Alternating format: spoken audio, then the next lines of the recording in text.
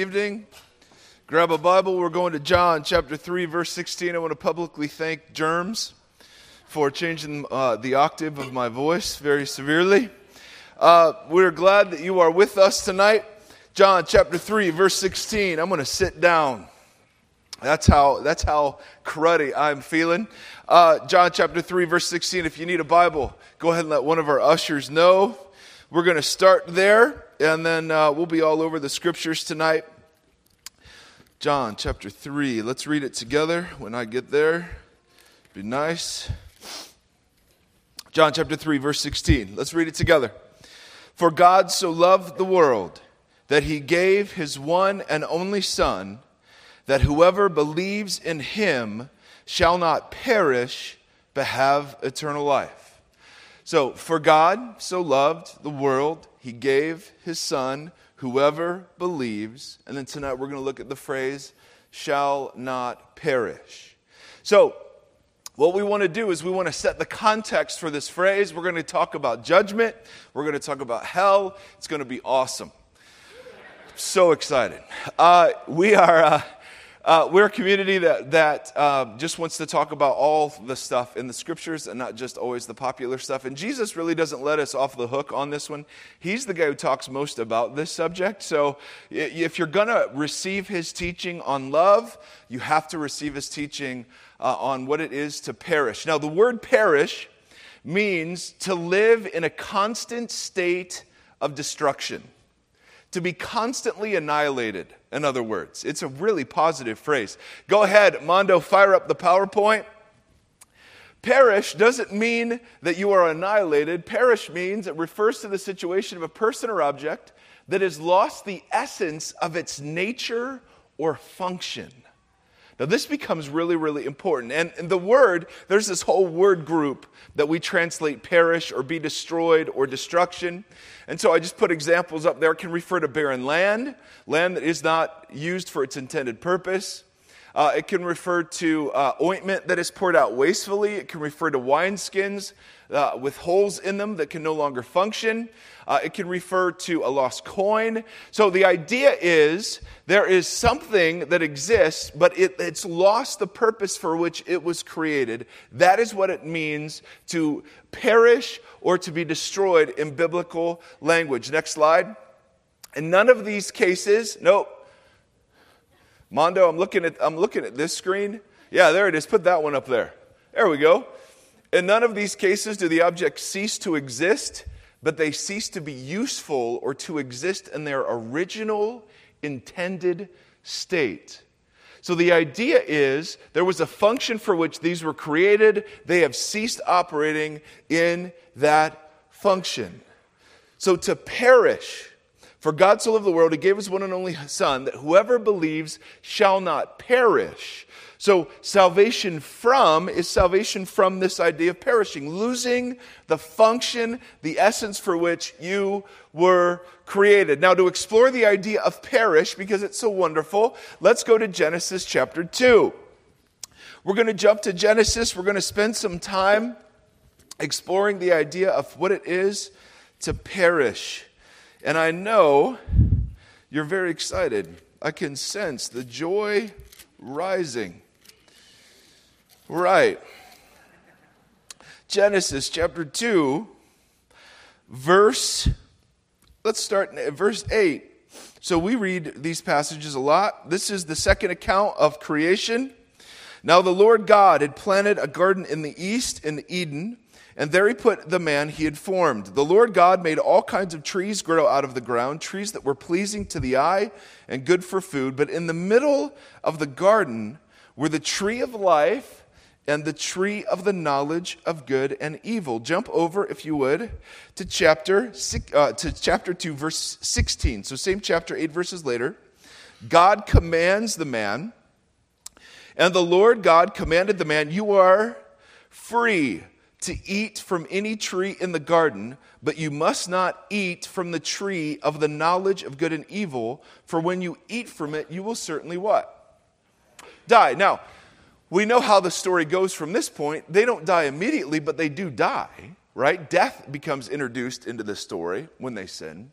But I want you to notice why when you have the creation story, and everything is characterized by this word called shalom. There's this integrational wholeness that exists between God and humans and themselves, humans and each other, humans and creation. And really, I mean, they're meant, this Adam and this Eve are meant for perfect intimacy and worship and service to their Creator. Why would God stick a tree?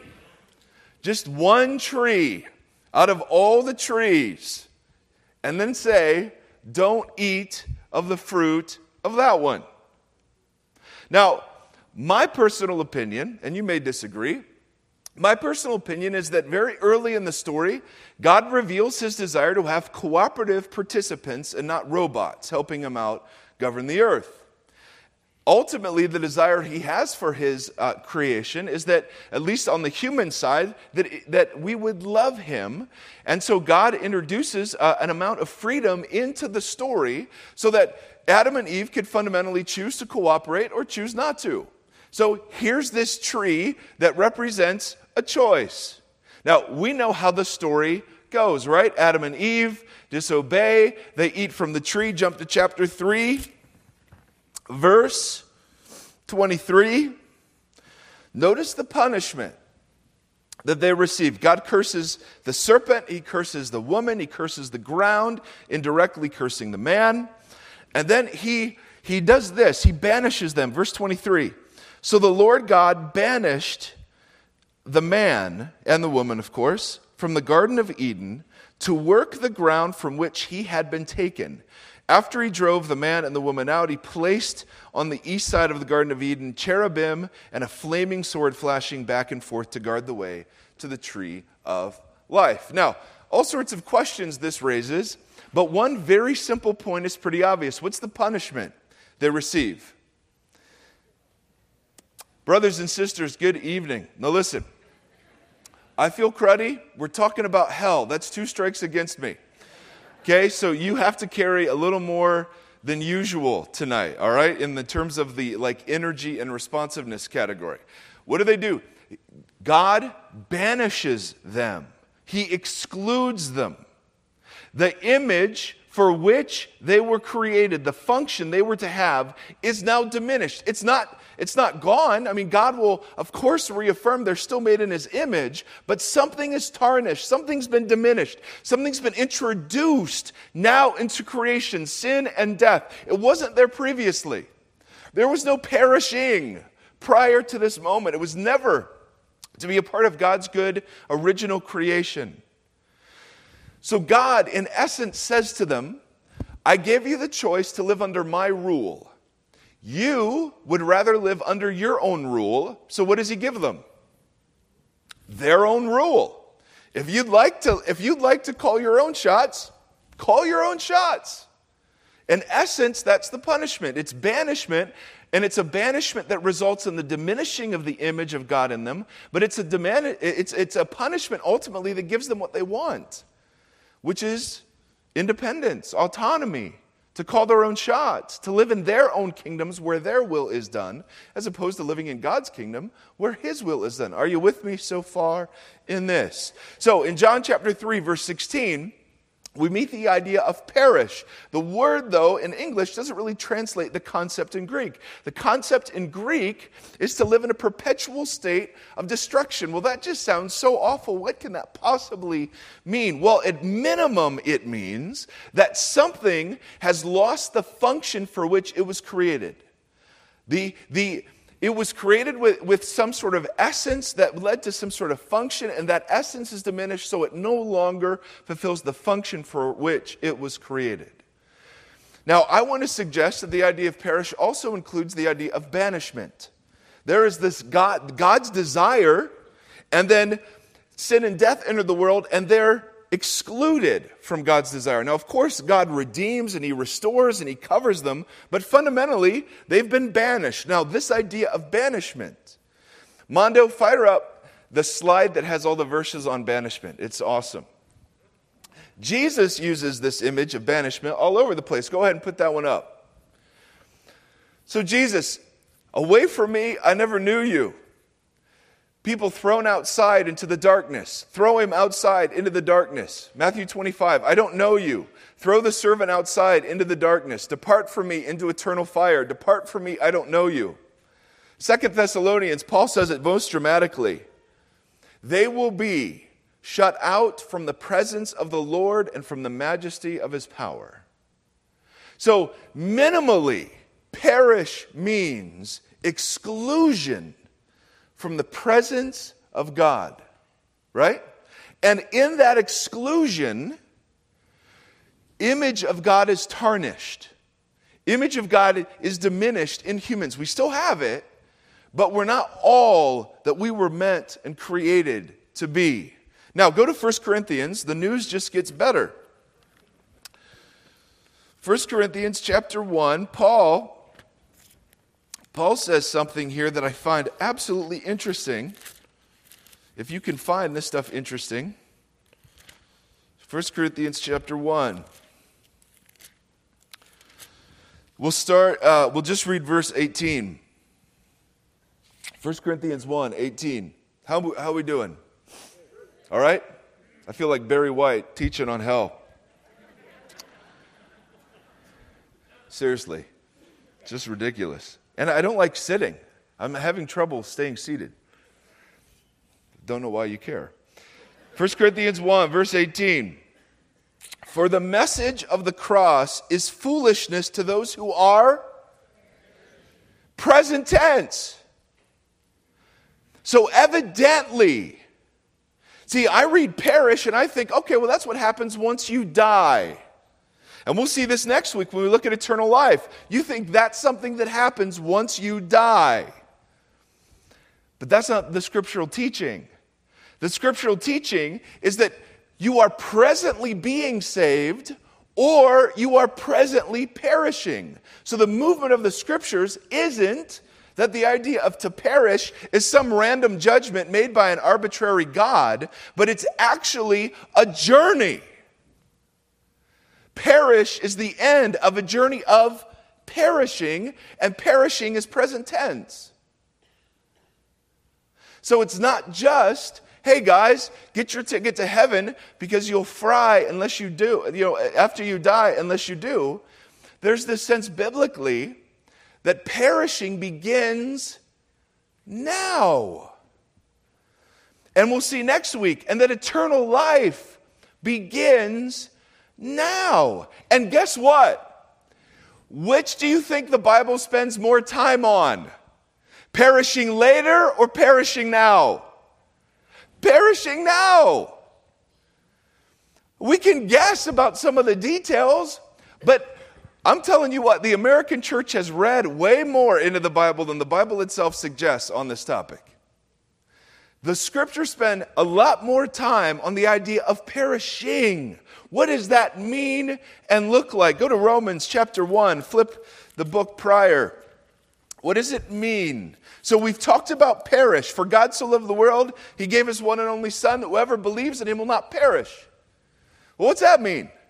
Well, minimally, it's the idea of banishment, and that banishment includes the idea of a diminishment of the purpose for which you were created.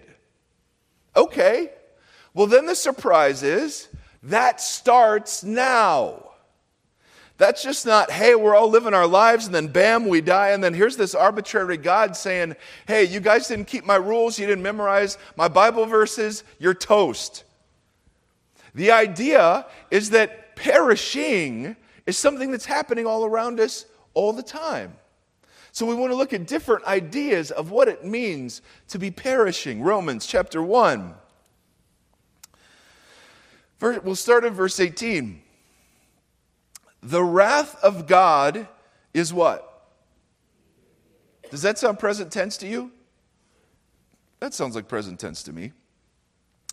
The wrath of God is being revealed from heaven against all the godlessness and wickedness of people who suppress the truth by their wickedness, since what may be known about God is plain to them because God made it plain to them. For since the creation of the world, everybody knows that there's a God. You can see his invisible power, his divine nature.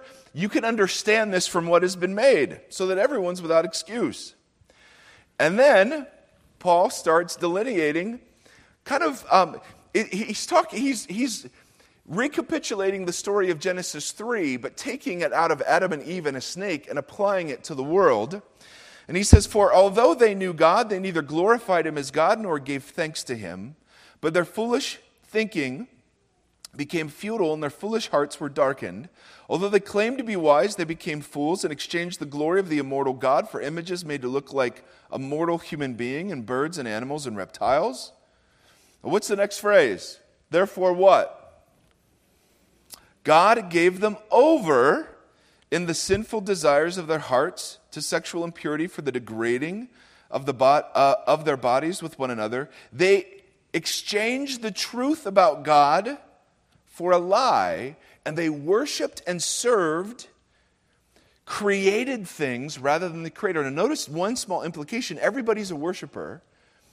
Everybody's a worshiper. Worship isn't a religious activity, it's a human activity, and you only have two options. You either worship the Creator or you worship creation. End of story. Interesting. Because of this, verse 26, God gave them over. Jump down to verse 28. So God, it says it again, so God gave them over. So, what is the wrath of God, present tense? Giving you what you want. Notice that in this passage, sexual sin isn't it's not the, foggy brain. It's not the source of God's wrath. It's the result of God's wrath. In other words, God's wrath being revealed from heaven is allowing human persons to follow their depravity all the way to its end. Does that sound like perishing to you? I mean, think about the implications of this. How many of you have seen the Lord of the Rings movies? There's a character in them, Gollum, who is wrapped around the desire for this one ring. The ring itself is evil, but it so corrupted him that a significant part of the story revolves around the way his soul is bent around the possession of this thing. That is perishing. That's Romans 1. God gave them over. That's Genesis 3. God gave them over. So what does it mean to be perishing? It means at least that you and your desires rule your life. I know. It's so positive and happy in here. Right? And if any of you have ever struggled with physical addiction, you know exactly what perishing looks like. Because we'll look at somebody and say, well, why in the world would you turn your back on drugs? Or, I'm sorry, why would you turn... I hope we know the answer to that one. Why would you turn your back on your family and on your job and on all of this stuff for the sake of drugs or porn or sin or this other woman or this other man? Why, knowing what you know, you would go do that? And the answer is, it is possible for a human soul to be handed over so that it just gets warped in and bent in on itself. That literally the thing that runs its life is its own desires. Now, do you think that happens in areas beyond drugs and sex? Absolutely. Money? Power? Go, if you would, to the book of Galatians. There's this whole thread of biblical teaching that we just don't want to talk a lot about because Jesus is my life coach. And his job is to make my life better. So his job is to make me a better husband and a better father. And he does that. But I think he's up to a little bit more. Because I don't know if... I'm not the center of his universe. I don't know. That's good news to me every now and again. Galatians chapter 6. What does it mean to be perishing? Verse 7. Do not be deceived. God cannot be mocked. A man reaps what he sows. Whoever sows to please their flesh Whoever just gives headlong permission to desire will reap, what's the word? Destruction. You cease being what God intended you to be. Whoever sows to please the Spirit, from the Spirit will reap what? So here's another place where perish and eternal life are held as opposites. So whatever true is of eternal life is true of perishing. Whatever is true of perishing is true of eternal life. It's the idea. But notice what's implied here. You get what you want. You're not convinced. Go to the book of James.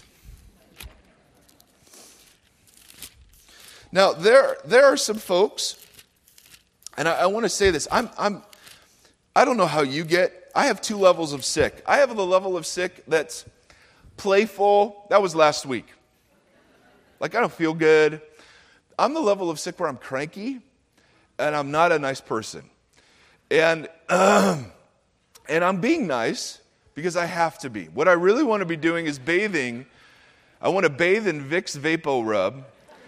And I want to get some sort of vacuum tube to come and just stick it down into my lungs and suck it out. Can I get an amen on just mucus? I had a point. James chapter 1. I really had something I was trying to say with that. I don't know. Maybe I should be more gentle with this whole topic, but I don't know. I feel like there is a segment in the American church. And I'm a part of it. I mean, I'm a part of all the sin that you can imagine in the American church. I contribute in my very creative and small ways. That just looks at Jesus and has lost any sense of fear or awe or wonder or reverence. And there's no sense of urgency to the Christian life. It literally is, I can follow Jesus and do what I want. And I see that in me. And I see it in many, and what we call discipleship for some of us is actually perishing. You understand that? Like, Jesus has come to do more than just forgive us. He's come so that we might be saved presently too. And it would be nice every now and again for the church to look like they're being saved. Right? That there'd be a difference, some way, shape, or form, between the people who claim to be filled with the Holy Spirit of God and everybody else. And so sometimes I just want to throw a big old bucket of cold water on me and on us and say, you know what? Let's quit yapping about obeying God. Let's quit pretending. And let's just admit we're sinners, cry out for deliverance, and then have the audacity to take Him seriously as a king over our lives. That literally, when Paul says you're no longer your own. You've been bought with a price.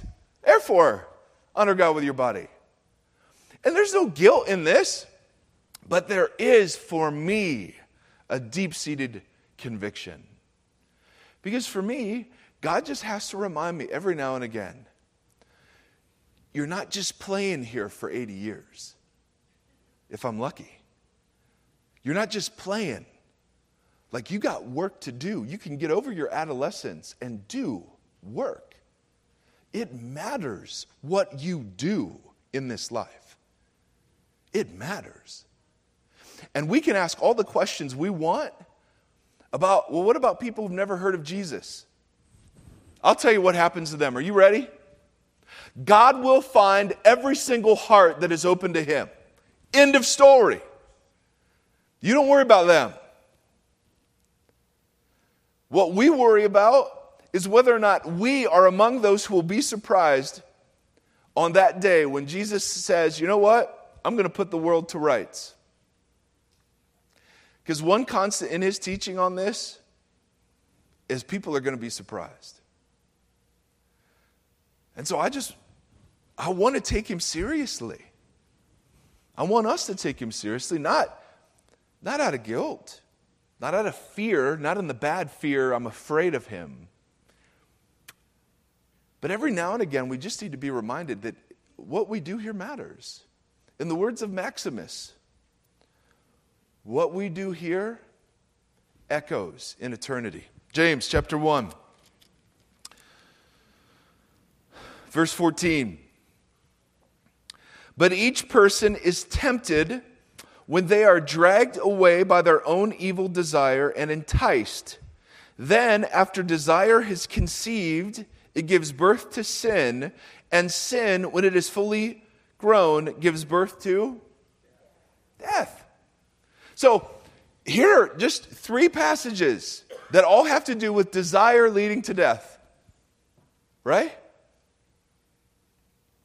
Just go to Psalms 135, or Psalm 135. It's like Revelations. Nope, it's just one. Just Revelation. Psalms 135? Nope, just Psalm 135. See, cranky.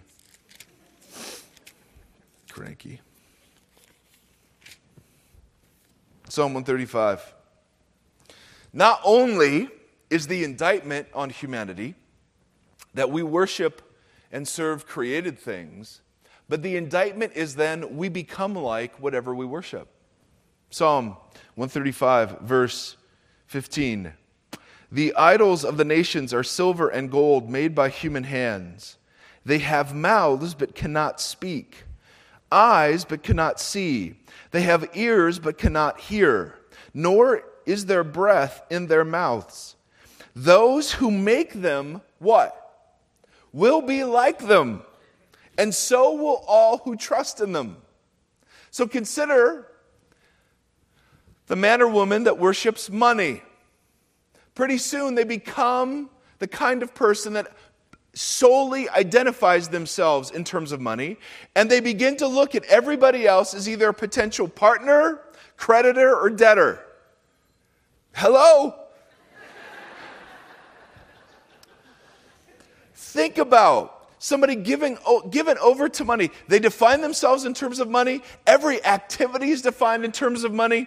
And they look at other people purely in terms of their usefulness in getting money. Is that someone given over? Absolutely. Is that someone perishing? Yes. They're becoming like that which they worship. Consider the person that worships sex. They define themselves purely in terms of their sexual desire, their sexual orientation, whatever it is, their sexual history or conquests, and they begin to look at every other single person as either an actual or potential conquest. Consider the person that worships power. They begin to define themselves in terms of authority and position, and they begin to see people either as competitors or pawns. You become like what you worship. Which has the interesting implication, if you worship Jesus, guess what you become like? You become like Him. So the Bible starts with the idea men and women were made to worship Him. Notice how central worship is to this whole conversation.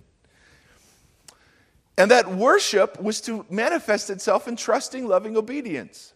But Adam and Eve chose poorly. And as a result, sin and death entered the world. They were excluded from the garden that God had prepared for them. The image of God in them was diminished. Still existed, of course, but diminished. They began to perish. If you push the idea of perish forward, Paul announces that begins now. Salvation, eternal life begins now, and perishing begins now. So for me, the natural question is, well, what does that look like? Well, for Paul, it looks like idolatry that leads to being given over to your desires. In Galatians, it looks like reaping or sowing, living a certain way. In James, the idea is that desire becomes inflamed with temptation, and then when it's given its reign, it leads to death. And then we throw in the nice, wonderfully positive idea from the book of Psalms that you become like whatever it is you've oriented your life around.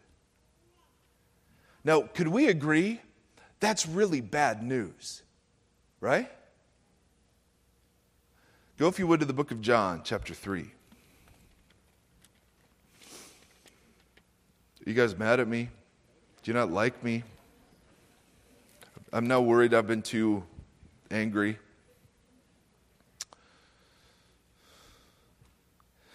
Notice, the context of John 3:16 is very interesting to me because Jesus is having a conversation with a man named Nicodemus. We've covered the background of what it meant to be a Pharisee.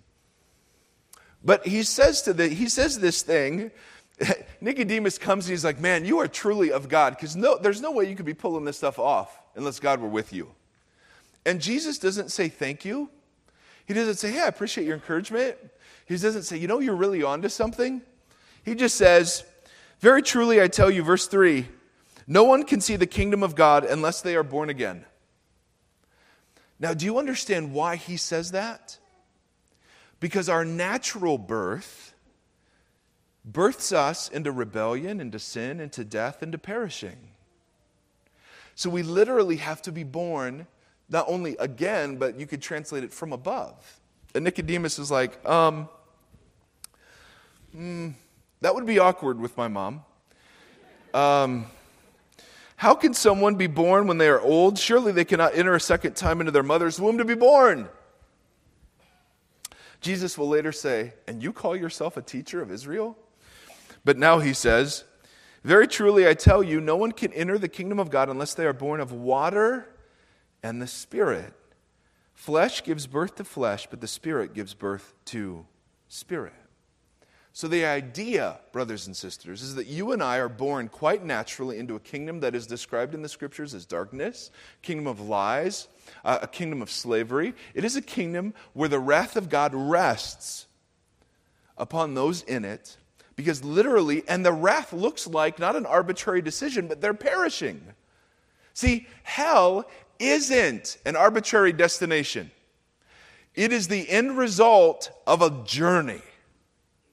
And you would say, yeah, but no one would ever choose hell if given the choice. But the Scriptures teach this. Choices towards evil begin to confirm evil. So, take pornography. First-hand experience with this one. True or false? The more you indulge, the less you want to? No. The more you indulge, the more you want to. Every single desire that can be gratified in human life suffers from the law of diminishing returns. It's the way God has oriented the universe.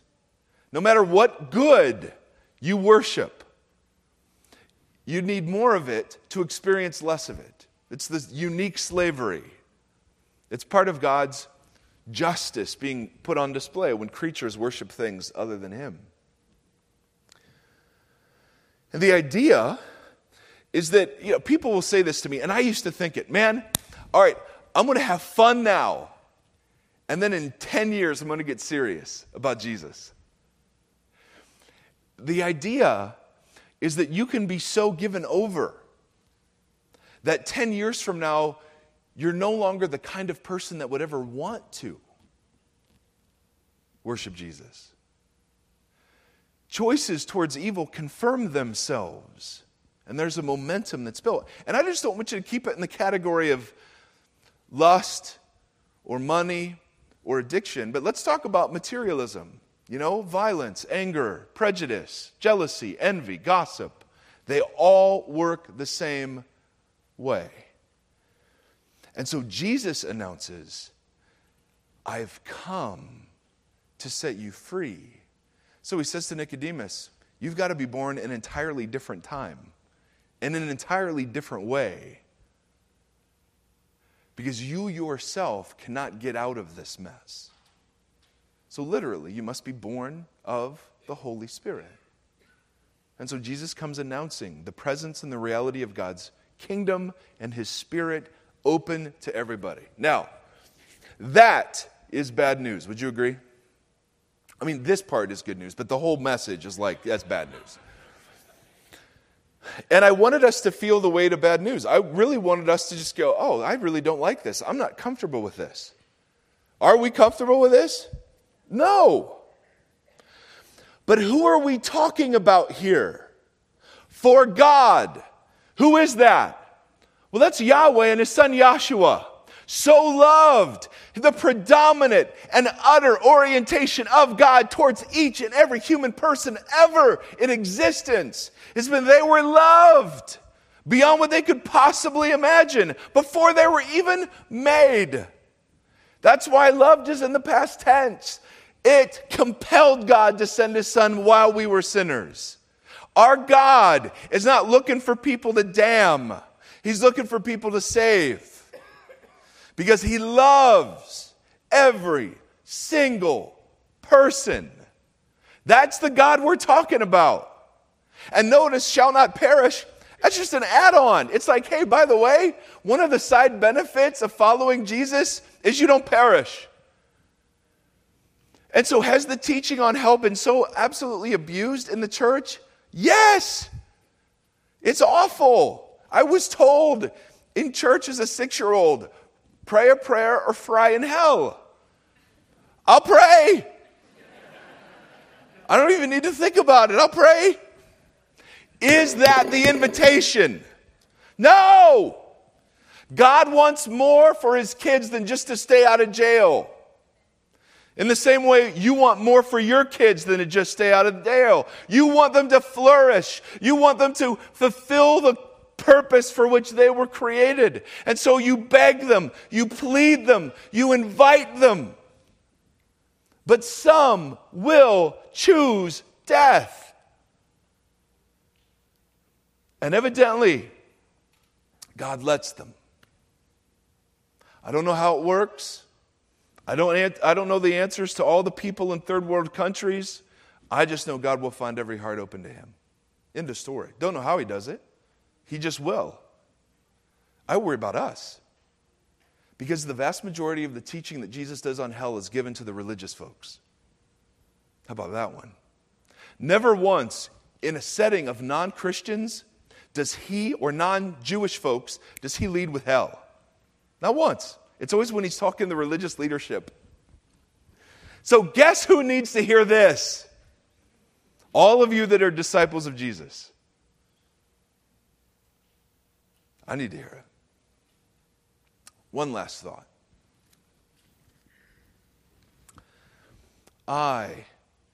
The older I get, going on 21,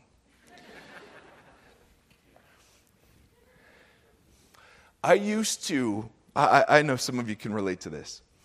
In youth group, we'd talk about the second coming of Jesus. And I would say, well, Jesus, can you hold off until I get married and have sex? I just really like to do that. That sounds super fun. Now, it's funny to me that none of you are laughing at this, either because you're pretending to be way holier, which I don't believe. Some of you brothers, right now, you've thought it, you've talked about it, and you're not owning up, and I just condemn you. And so, and it was kind of like God's wrath. It was like, I just don't ever want to hear about this sort of stuff. It's not good news. I just like Jesus loves me, this I know. The older I get, and am confronted with, let's see, my dad, my stepdad, my father-in-law have died the last 3 years. Birth defects, right? My sweet little dude. And it's glorious with him. But I see some of the suffering, just some of the physical stuff that goes with him. Dear friends that are dying of cancer, my own struggles with sin, depression, anxiety, the older I get and the more I see the despair and the hurt and the pain of this world, the bigger and the better the idea is of utterly the judgment of God. Because the scriptures say that there will come a day of judgment when everything's purified and all that's left over is a new heaven, a new earth, God dwelling face to face with his people and his people.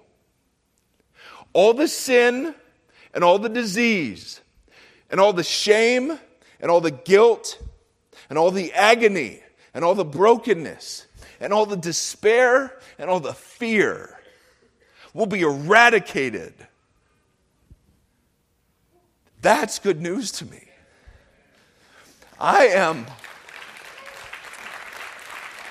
And so I just want to say, you can talk about God's wrath as in being some arbitrary judge, but I tell you it is possible for wrath and love to coexist.